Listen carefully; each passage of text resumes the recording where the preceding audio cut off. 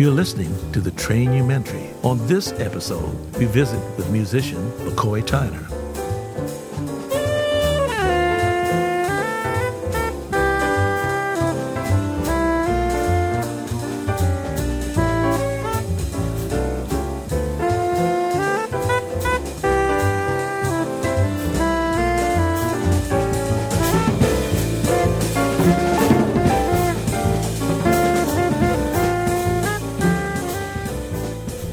First of all, I was very informed about who he was through recordings, and then I had a chance to meet him when I was a teenager, during the teenage days, and he came back to stay with his mother, and Alice, ironically that was her name. So my wife-to-be at the time, which I didn't know, her sister was very familiar with Naima, who was John's wife. That's how that situation came up, and then I had a chance to meet John through those channels, first.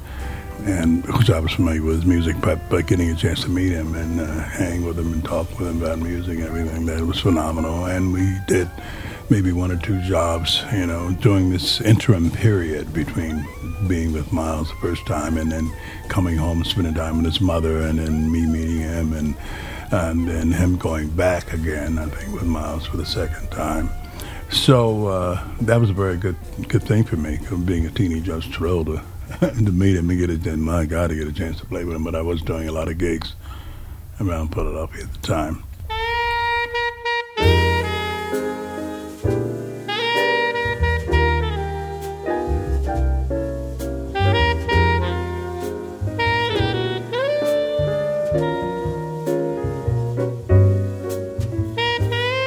Well, see, I was so young when I met him, and for some reason he wanted me to play piano with him, even though it didn't affect me in that way. I just loved playing with him. I just wanted to be there, He was a wonderful guy. He was like a big brother to me. I mean, I can speak personally about it,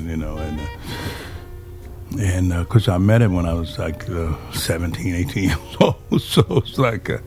and it's funny. He said, "Hey, Coy," he used to talk to me like that. It's like, and I respected him so much, and it was his dedication and conviction for what he was doing. I mean, he really practiced all the time, like we were playing in the club.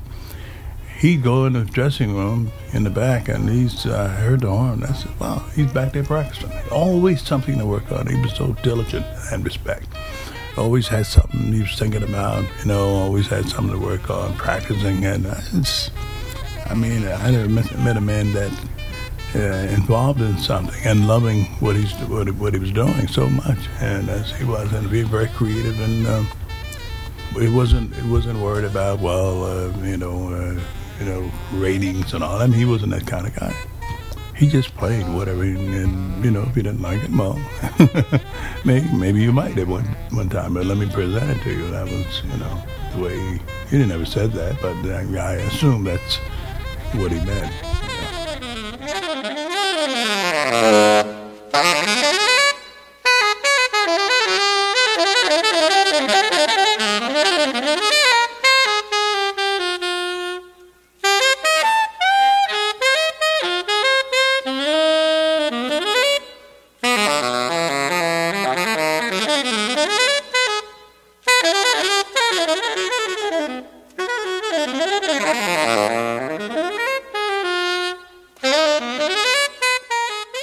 I think the quartet was a manifestation of what the universe was about, and we know who created the universe.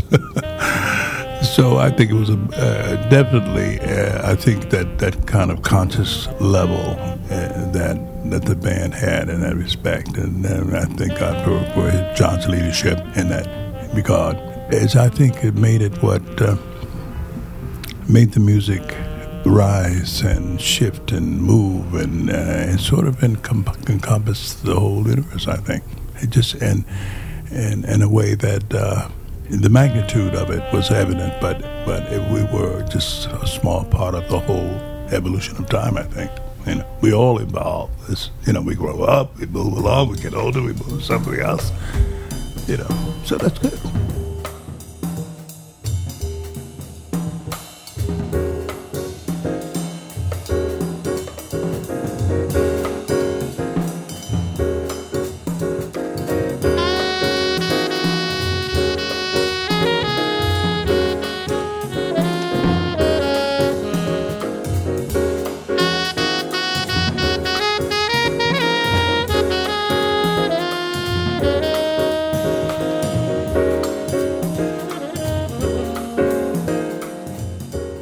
I think it was a godsend. I really believe that because, I'm not trying to, use that word like, oh, my God, I'm just saying because Jimmy was such an anchor. His timing was impeccable, and he had good sound on the instrument. He wasn't the kind of person running all over the bass. He knew what his function basically was, and that's to keep that anchor there in the band. And then him and Elvin connected like tremendously. Musically they were like buddies, we all were, but they really, a drummer and a bass player really have to be tight because the pianist and the soloist up front, that gives us the foundation which to work from. Elvin, his timing, like I say, was unique because on top of the fact that he had all this perfect concept of where the time was, he played stuff on top of that, polyrhythms on top of that. So he mathematically had everything sort of set up so that he could do all kind of rhythms on top of it. But the time never left. It was well grounded between him and Jimmy. So that gave us a heck of a thing, a format in which to work from, because that means that we were free on top of that foundation. We knew where one was, but we could elaborate.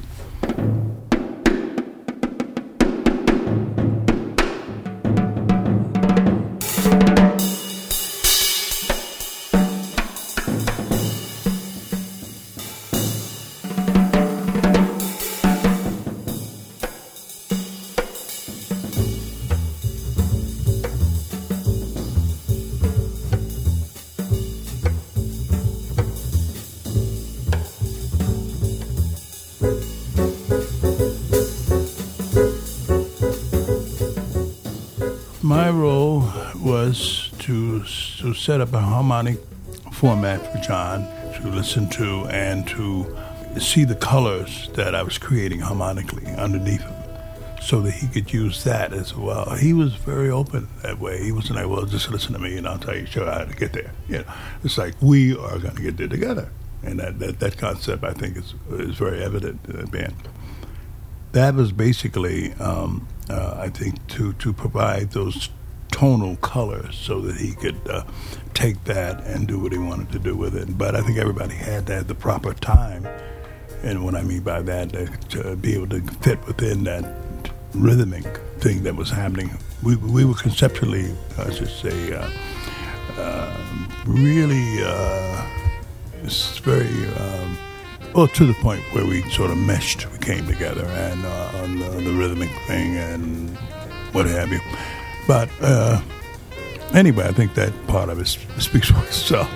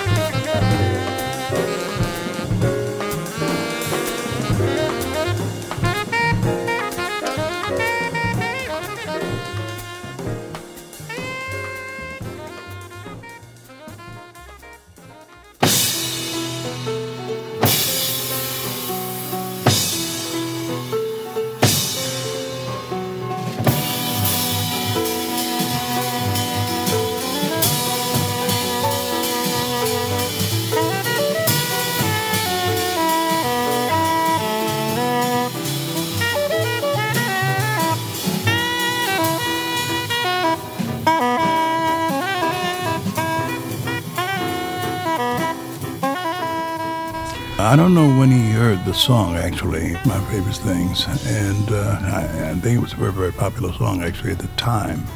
He chose that as a song that we could elaborate on musically. You do a sort of a band version of it, which I thought was a good idea, because it gave us a chance to expound on the theme and to do our own thing within that context, so that we didn't lose the character of the song. But at the same time, we had the freedom to do what we wanted to do with it, because it was a band.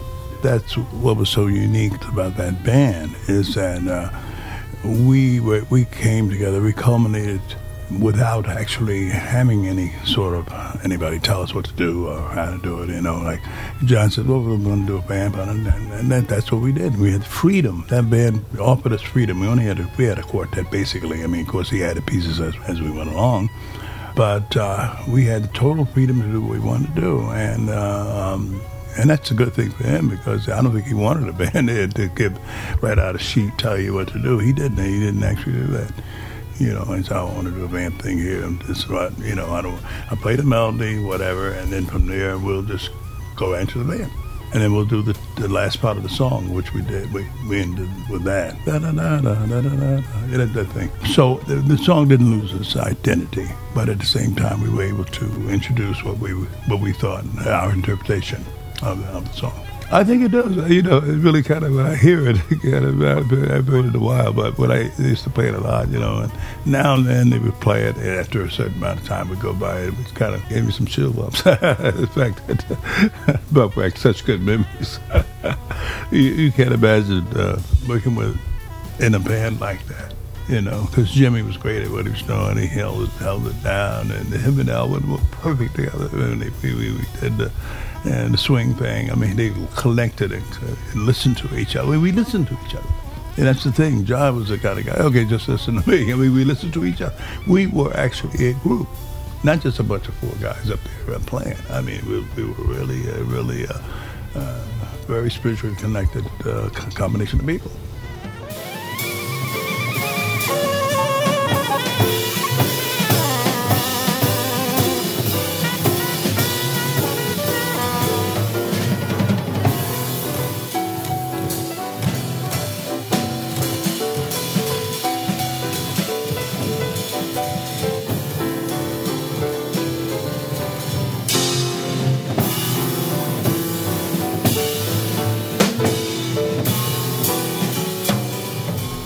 People should listen to Coltrane and the Coltrane musical ventures.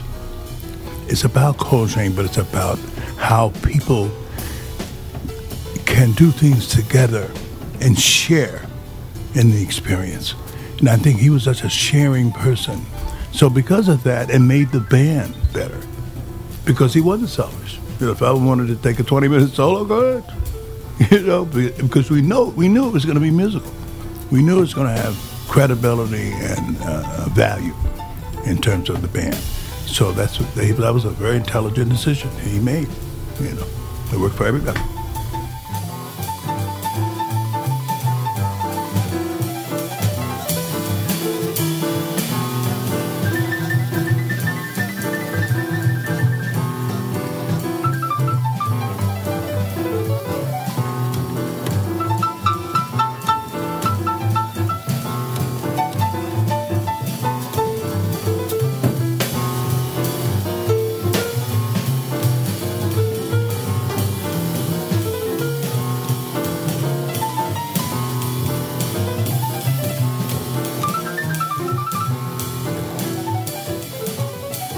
For more information on the program, visit trainumentary.blogspot.com.